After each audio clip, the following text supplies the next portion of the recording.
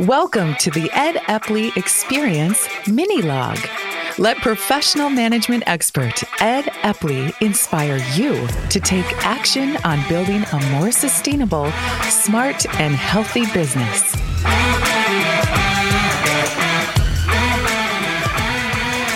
As most of you know, I was affiliated with the Table Group, Pat Lencioni's organization. And one of the things that I was fortunate to get exposed to in my time with the Table Group was the ideal team player and the power associated with knowing the characteristics that matter most for somebody to be a great contributor to the team. So I thought I'd spend a couple of minutes today on this mini log talking with you about those. And I want to make sure that you know the book. It's The Ideal Team Player. It comes from Pat Lencioni. It's a short book like most of Pat's, but it's so enjoyable to read. And what I like about it and why I wanted to share it with you is I think whether you choose to use this as your model doesn't really matter. But what is important if I'm managing and leading others is that I have an avatar, I have an image of what the ideal person looks like who I want on my team. And why I think Pat's book resonates with so many people is because we never really think about, in very simplistic terms, what does that ideal team player bring to the team that makes them the kind of person that everybody wants to be around. So with that as a preamble, let's talk about the characteristics. Humble, humility. Every great team member has an appropriate level of humility. And what we mean by that is, and the way I like the way Pat describes it, is that it's not that I think less of myself. It's that I think of myself less often. And so it's not about me. It's about the team. It's about the collective success. It's not just about my success. And so great team members don't always think of themselves first. In fact, they generally think about the other members of the team and the team before they think about what's going to happen to them. That's a really important characteristic. The number 2 characteristic is hungry. Do I have the right drive? Do I have the right sense of urgency? Do I keep pace with the level that the team's wanting to operate? Do I go faster? Do I go slower than the team does?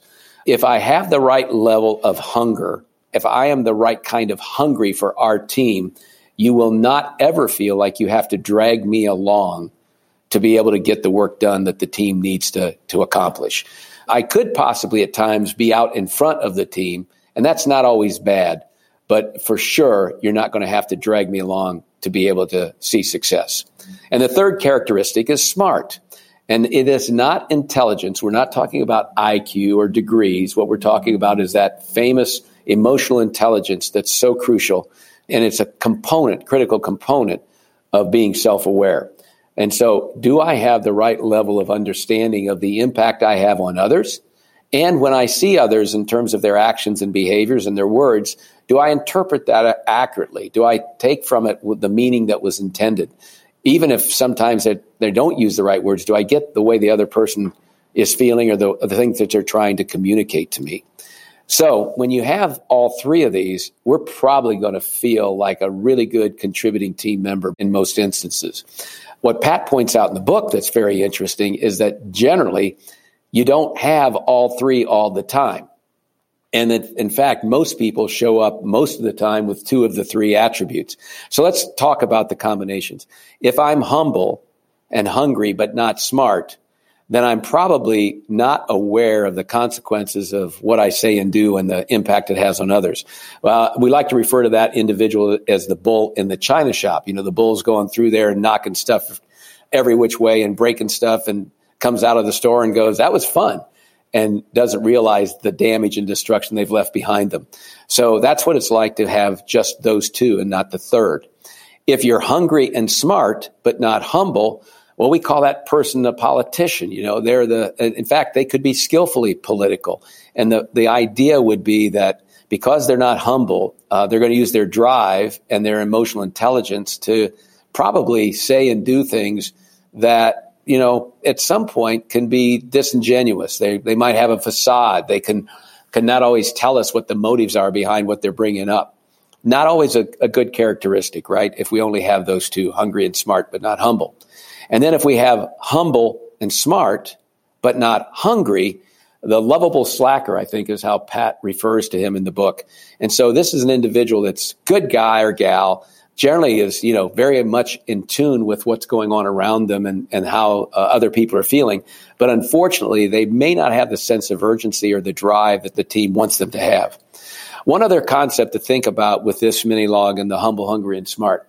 One of these will be our weakest area, and probably where we need to be on the alert that by default, this is not going to be easy or simple for us to be as good at this as we should. In yours truly, it's that emotional intelligence. I can read other people, but I don't always act on it in appropriate ways or care about it to the level that I probably should because I get impatient and want to move faster, or it's just kind of like, I hear you, but it's not on my radar, right? It's not something I want to worry about right now.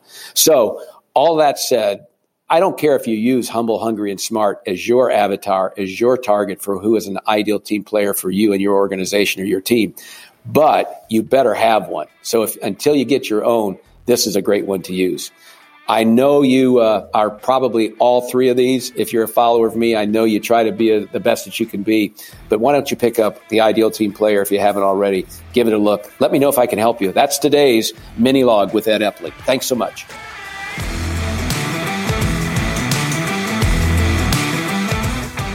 Thanks for listening to the Ed Epley Mini Log.